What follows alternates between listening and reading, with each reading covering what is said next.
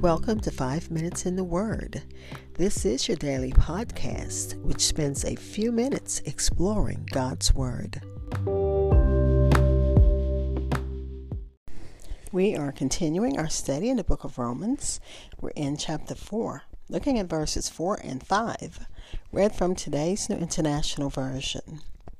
Paul illustrates the difference between faith and work by describing the process of employment. So let's listen to Romans chapter 4, verses 4 and 5, read from today's New International Version. Now to anyone who works, their wages are not credited to them as a gift, but as an obligation. However, to anyone who does not work but trusts God, who justifies the ungodly, their faith is credited as righteousness.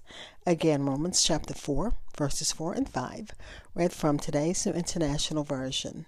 I'll be back with insights and close with prayer.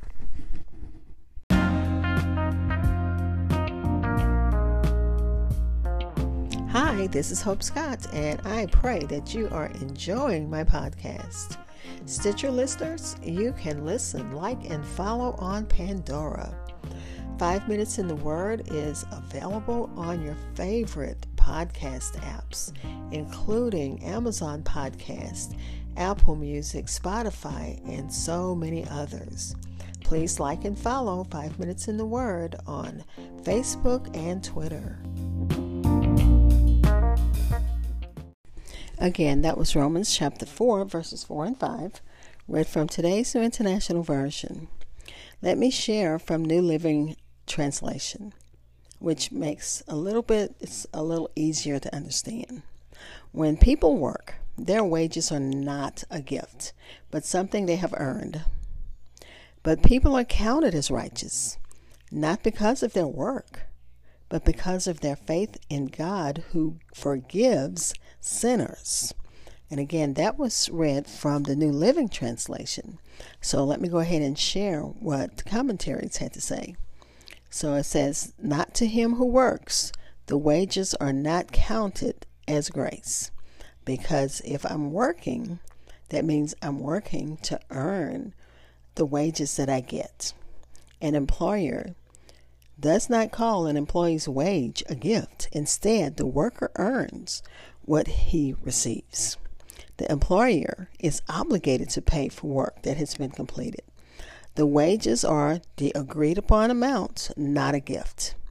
The idea of grace stands opposite to the principle of works. Grace has to do with receiving the freely given gift of God. Works has to do with earning our merit before God. And Paul has already told us that works will not save you.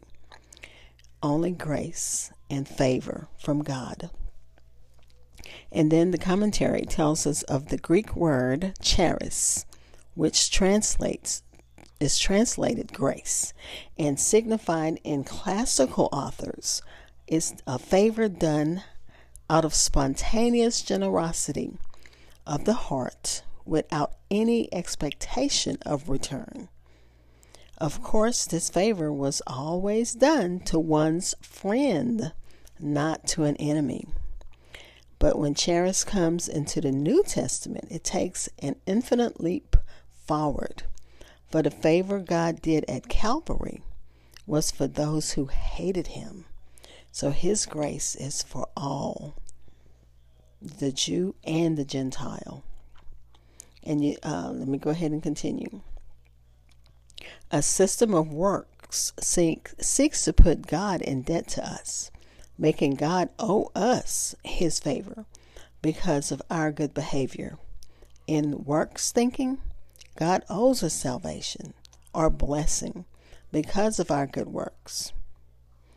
But to him who does not work, but believes on him who justifies the ungodly, his faith is accounted for righteousness. To those who do not work, but believe in God, who justifies the ungodly, that would be us, his faith is accounted as righteousness. If a person could earn right standing with God by his or her works, doing good, obeying the law, circumcision in the case of the Jews, salvation wouldn't be free. It would be God's obligation, like paying for our efforts.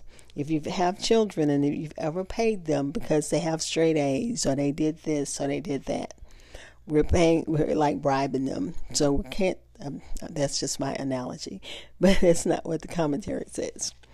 But we're paying them for their good works. But that's not how God works. In contrast to a wage earner, are sinners, the ungodly who trust God. These people do not work. In other words, they have come to God because of faith and have not performed any rituals or followed any laws. Yet these people are declared righteous because of their faith, not because of their works. And of course, Paul's Jewish listeners had a problem with that, because they wanted the Gentiles to be circumcised. They wanted them to follow the Mosaic laws. And Paul is saying works is not going to save you. It's how your heart, that God looks at your heart. God justifies the ungodly.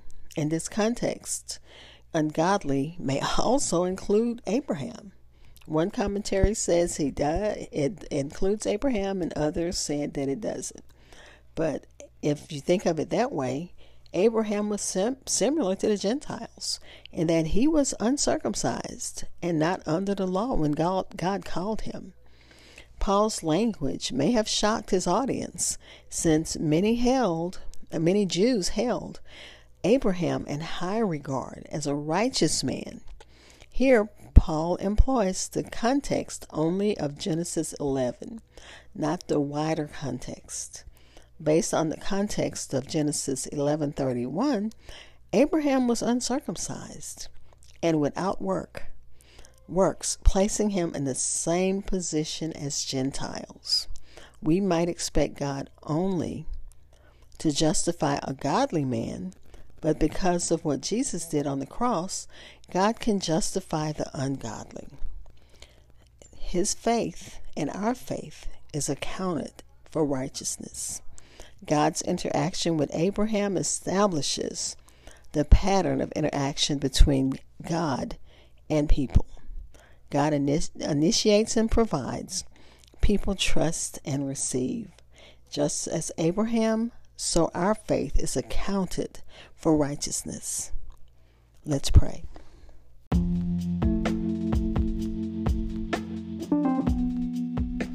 Father, we thank you that our faith is accounted to us as righteousness. We thank you that we are invited to enter into this relationship with you. We thank you that the special arrangement that you made with Abraham was also made with us, because before his circumcision, he was still a faithful man. He was still a believing man. His faith was counted to him as righteousness. We thank you for that. Father, we're praying for those who need you in a special way. Haven't listened to the news in a while, but I'm sure that things that's been going on in Israel, in Afghanistan, in Gaza, and other places around the world, those of the household of faith, God, we're praying for them, especially this time of year for us. I know the Jews are celebrating Hanukkah.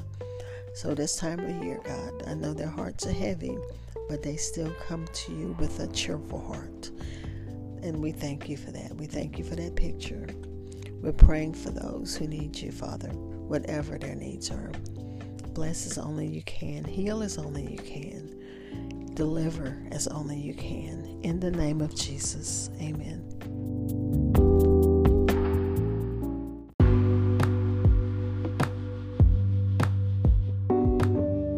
Thank you for spending time in God's Word with me. Be blessed.